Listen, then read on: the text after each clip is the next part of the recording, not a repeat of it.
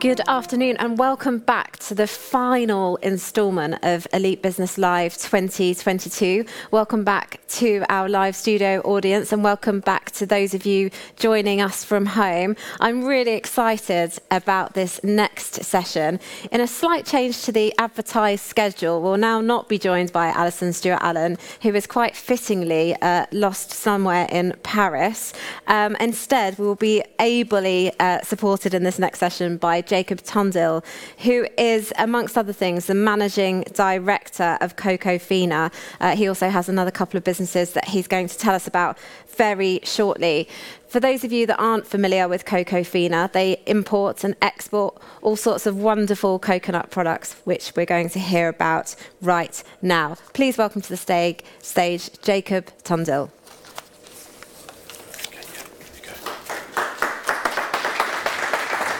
Hello. Hello. Looking forward to hearing all about this. And one of my big kind of areas of expertise at the moment that I'm writing about all the time is supply chain issues, Brexit, the maelstrom that is COVID, and now obviously we have a war as well to contemplate, and the impacts on the supply chain. So lots going on for you in your business, I'm sure.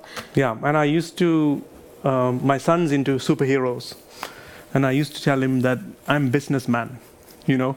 And I feel like that now because we got COVID, we got Brexit, and we put 3 dots. So one of them's taken up. I don't know what else is coming up, you know. Exactly. Well, I'm looking forward to hearing about how you're fighting all of those fires. Thank you very much. Thank you.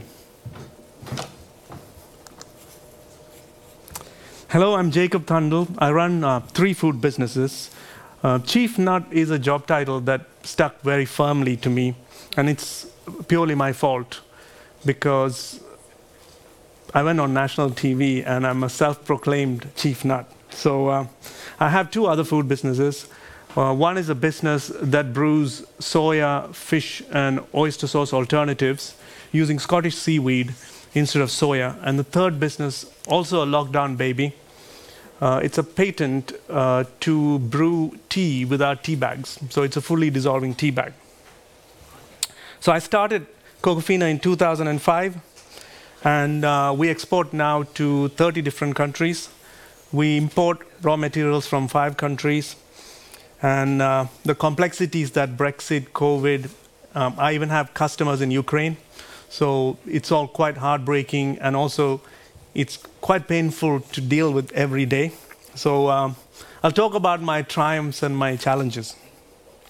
And one of the important things about preparing for this event was I've been caught up in trying to deal with the day-to-day challenges, but it helped me to understand what we had achieved in the last 2 years, and it helped me to get past the everyday firefighting, because I don't want to come up here and say, like everyone, quit your jobs and start a business, and it's amazing. Well, I still would say that because, I create trouble in 2 different ways. One is I convince people to give up stable jobs and take extreme risks, and then I play with other people's food. So there's two troublemaking things that I do. I make food more healthy, obviously.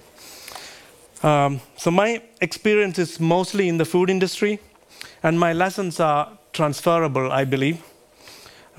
We have Brand Britain behind us, and a recent research by a leading high street bank said people would be prepared to pay up to 22% more for a food product that's produced in Britain. Fortunately for me, food is one of the most important exports out of the UK. So I consider myself very lucky to have Brand Britain behind me. So a little bit of background about the business. So again, this is the kind of countries we're in. We're in all the main health food wholesalers. We were on Dragon's Den many, many years ago, and that's a photo from there. This is a case study that DIT did. 45% of our sales come from exports. This is the new venture that I mentioned earlier. It's a company called Sauzier. So we brew sauces in the UK using sustainable Scottish seaweed. That's what the sauces look like. They've been launched in Planet Organic 1st of January. We've Today we've been told that we're gaining 2 more listings, so it's been going really well. So I want to start with why us, why me, because I think we need to firmly believe in what value we bring to the exporting world. As Brand Britain, you know, food is a very important export. We have a very strong food standard regime, so people believe in the checks and the standards that go behind the production of our food. In terms of organic standards, our food's all organic certified, including the sources. The standards that we follow, from my experience, is better than any other country because we adopt changes, whether it's to do with welfare or whether it's to do with packaging. We're way ahead of the curve compared to any other country. There's a high level of trust and also uncompromising quality in terms of our products. And I mean like as a country. So the other thing is also to do with innovation. If you look at products that are on shelf in any of the trending stores like Whole Foods or Planet Organic, or if you come to any of the trade shows, you can see that British companies are leading on innovation. And that's a quote that I mentioned to you earlier. Consumers around the world would pay more if food was produced in the UK. And that should be a good reassurance for you, to give you confidence. I wanted to share some lessons with you that I learned making mistakes in choosing my export partner. And this is something that I've developed over the years. So when I choose an export partner, because our model is that we choose to work with a local partner exclusively, we help him to understand our products, we support him with the marketing, but they give us local cultural know-how, and also they open doors for us in the local market. So it's very important who you choose, and we have chosen the wrong type of partners, and we know what kind of people work. So we look at sector experience, like does the person have experience? Let's say we start from, has he ever sold, him or her, has he ever sold food before? What is the size of the business? Because sometimes you can interface with the wrong size of company. I give you an example. We were in Japan. We got approached by Mitsubishi. Mitsubishi is one of the largest companies in Japan. They make everything from pencils to rockets. But the catalog is that big. So what they're proposing is that they'll put our products in the catalog. So it might not be the right one for us. So you need to be wary of what size of company you're interfacing with. You should look at what existing portfolio that your distributors have. So let's say your distributors are selling candy and you're trying to sell health food. Often, even the buyers that come to buy candy won't be responsible for health food. Or even, let's say you're selling a totally unrelated product to that category. So it's important to know what their existing portfolio is. What existing channels do they distribute to, for example? Like for us, health food is a very important channel. So we would be talking about people like Holland & Barrett. If we are talking about someone in Sweden, we'd be talking about a chain like Life. So do they distribute to those channels? Because you're not going to get a distributor going there to deliver just your products. So you need to see what channels they have. What are the first impressions and what do you feel about them as a distributor? So obviously your customers are going to get the same feeling that you get. Do they align with you in terms of ethics and ethos? Who are the people behind the business? Because sometimes you meet a mid-sized company and you don't get to meet the people. And then later on down the line, when the product starts to sell, you end up meeting the people behind the brand and you think, oh, I wouldn't have worked with these people, or I should have met these people before. So it'll be very important to meet them up front. Is there any conflict of interest? Because when we work exclusively with a distributor abroad, we look at conflict of interest. Because if there's two products that are exactly the same, which one is he going to present to the market? Which one is he going to say is better? So there's an issue there. With COVID, I thought it's important to say, make sure you visit them, because sometimes glossy websites and corporate brochures are very nice to see. And even Zoom has background these days. You might see a seaside, but you don't know what's behind it. So it'll be useful to go and visit them. And the last point in this is that I've learned the hard way is, as entrepreneurs, we're always eager to make a deal work. Every lead is not an opportunity to sell. Some of them you need to walk away from.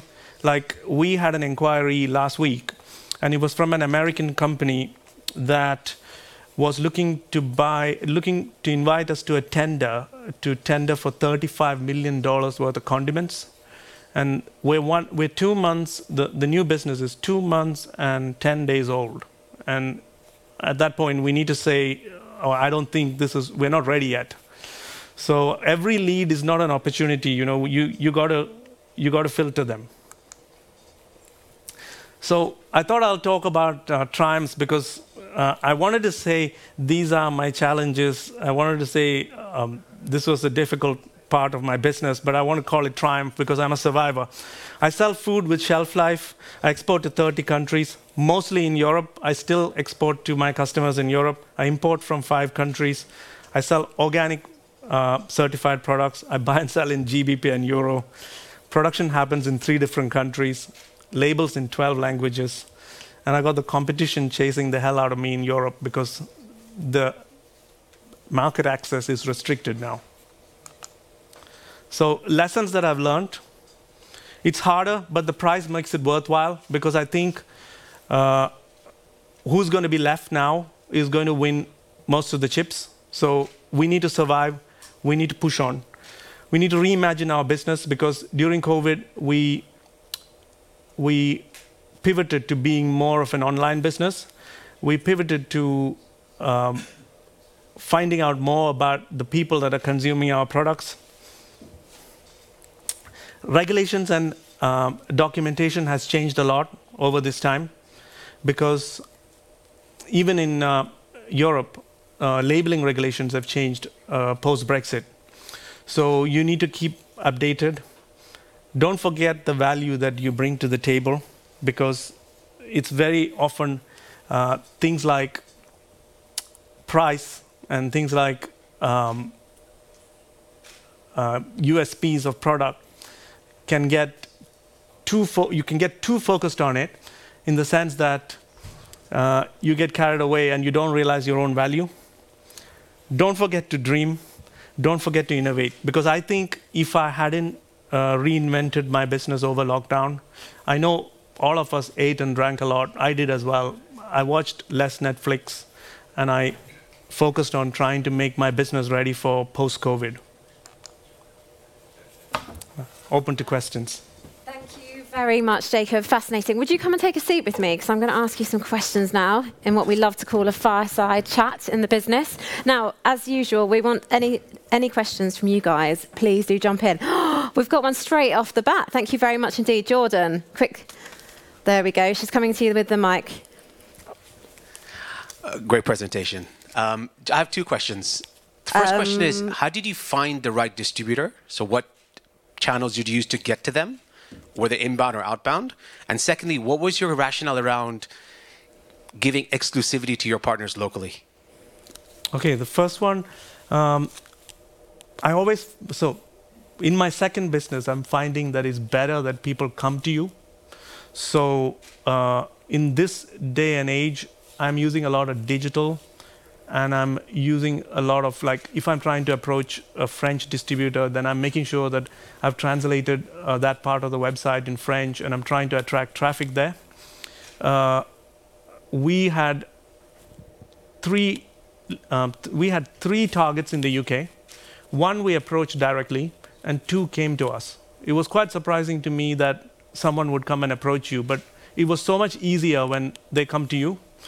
But in the early days, this was started 18 years ago, we did trade shows in London. My first ever exporting lead came from a UK trade show, because I believe London is the center of the world.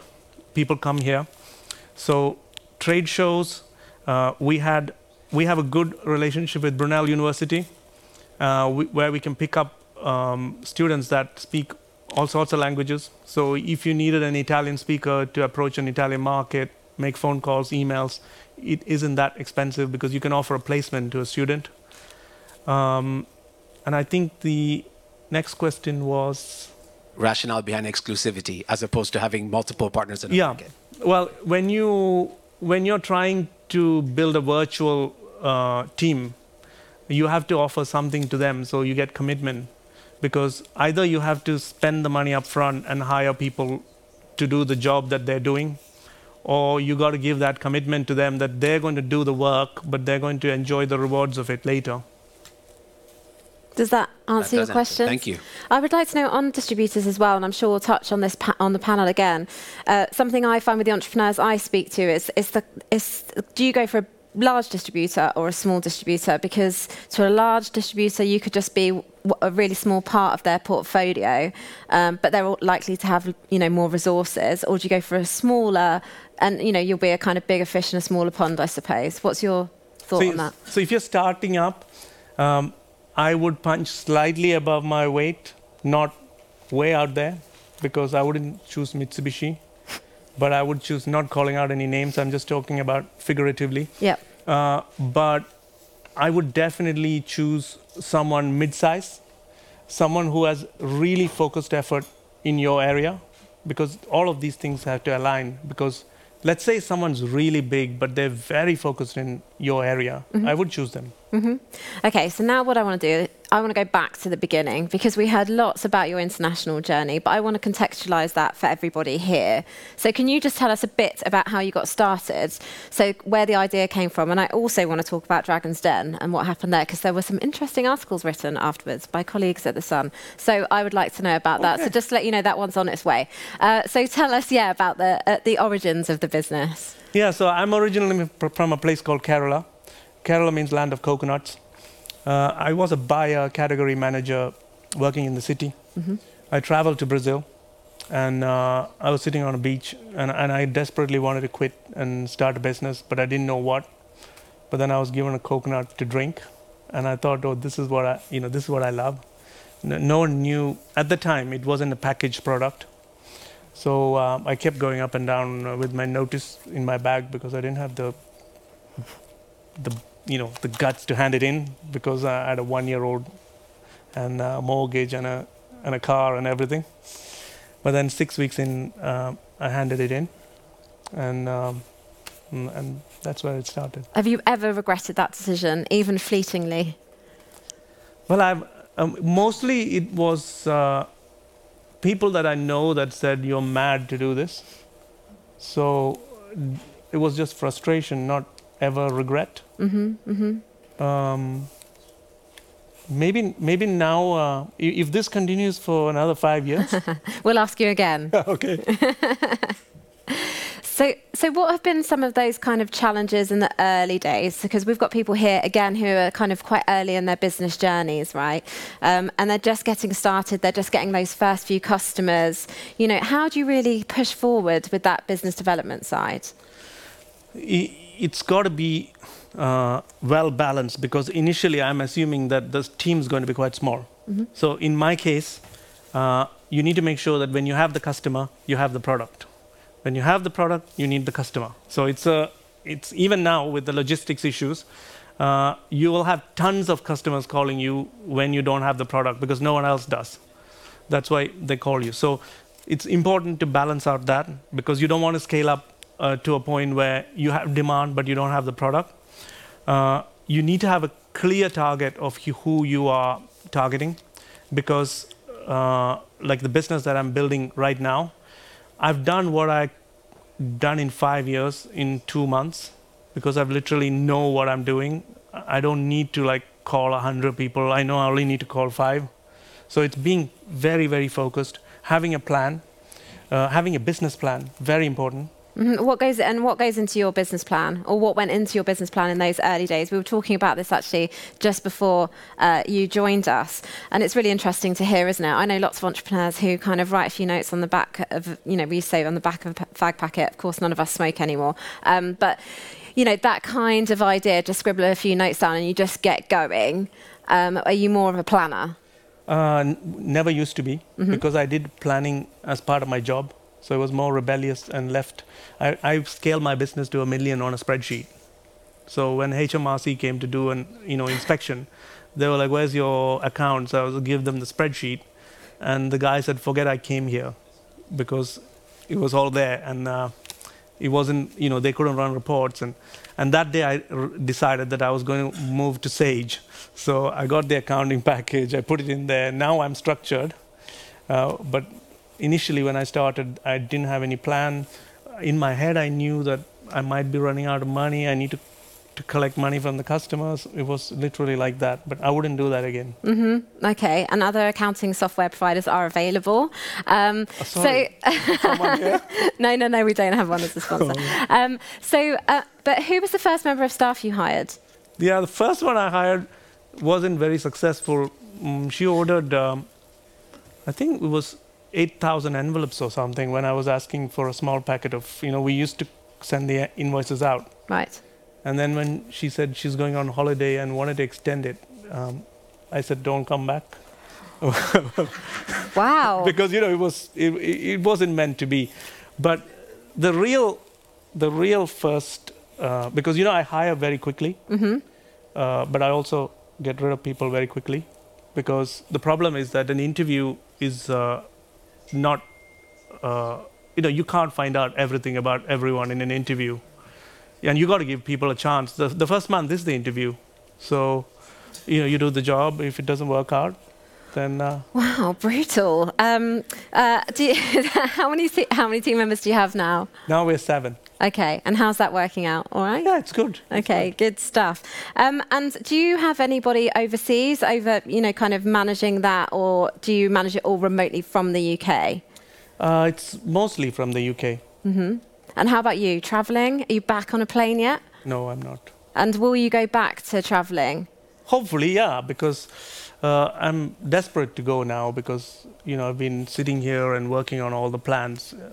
I'm ready now. Okay, that's good to know. Right, everyone wants to know about Dragon's Den now, because I think I've lined this up perfectly. Okay. So tell us about what happened on Dragon's Den. So Dragon's Den is not how it seems. I was in there for 3.5 hours. They only show you 15 minutes. And they approached you, I believe. Yeah. So you've done a bit of research. Yes, it's kind of my job. Okay. Yeah, they approached me. I actually thought it was some kind of scam, because I got an email saying, "Yeah, you actually spoke to my friend, isn't it?" I introduced Grace to the person that took me to Dragon's Den. So I thought it was some kind of scam, because I got an email saying, "Do you want to come on Dragon's Den?" So I was thinking, But then I called the BBC switchboard. I still do that, because I need to check who it is. So I have trust issues. So I called Evidently, that's coming through loud and clear. Yeah. So I called the switchboard, and lo and behold, the person answered the phone. So I was convinced, and I thought, you know what? I can always say no later. So I turned up for the meeting. And during the meeting, they said, "Do you want to do a little pitch so I can show it to the producer?" Yep. So I did a little pitch, and then I thought I could always say no later. So then the producer said, "Oh, it was brilliant. You should come." Yep. So I said, "Okay, I'll come, but I can always say no again, right, later." So I went there again. And then they said Deborah Meaden was coming to some awards function that I was going to be there at. So he said, "If you need to go on, this is your time, because you couldn't have met the dragons before." Right. Then I was like, "Oh, I'll say yes now, and I can always cancel, right?"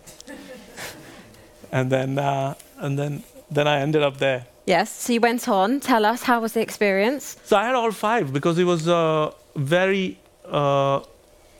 very smooth for me. I had all 5 dragons. They were literally asking me to take their offer. Nice showing off. Yeah. Carry on. I mean, well, I heard you mention about the cringe financials. Mine wasn't like that. My financials were in order. By then I had sorted it out. You'd memorized the spreadsheet, right? Yeah. By the time I had sorted it out. So it went swimmingly well. And I had people pitch to me saying, "You should choose me." Those parts are not in there. And I chose 2. And maybe you want to know about what happened afterwards. Absolutely. I think we all want to know, right? So I'm a survivor. I think I'm a survivor because there was 18 competitors I had at one point. And when we started, there was 2 of us. We're back to 3 of us, right? And I saw my spot from the beginning. It wasn't supermarkets. It was premium health food. It was independent stores, because my product, my coconut water, still sells for £3.99 a litre. And it's not because I'm making an extreme amount of profit.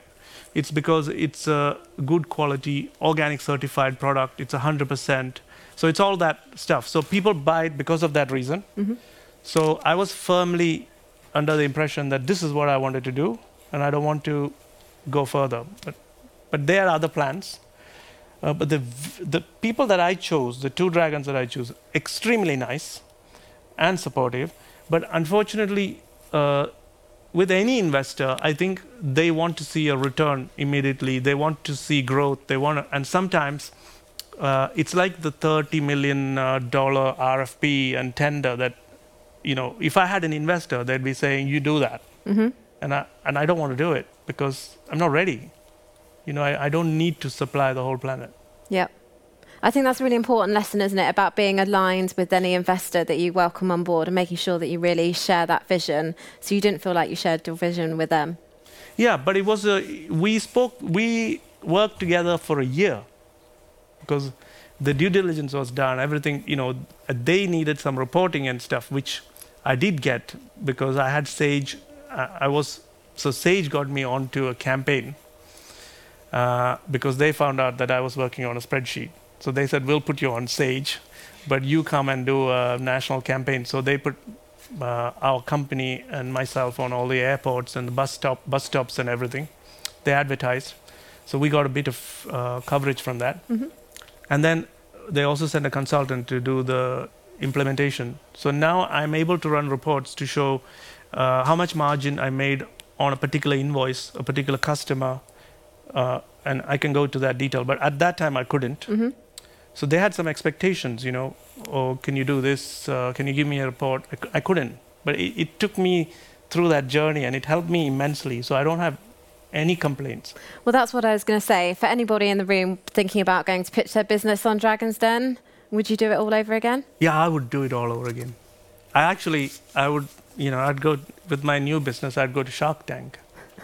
Would you now? Yeah, I would. Well, you've got to get on a plane for that, and you said you're not up for it just yet. Yeah, okay. Maybe next month. Will you stick around and join the panel? We have another couple of panel members about to join us. Is that all right? Yeah, sure. Thank you very much, Jacob. Thank you for that. And we'll be joined by the panel just after this break.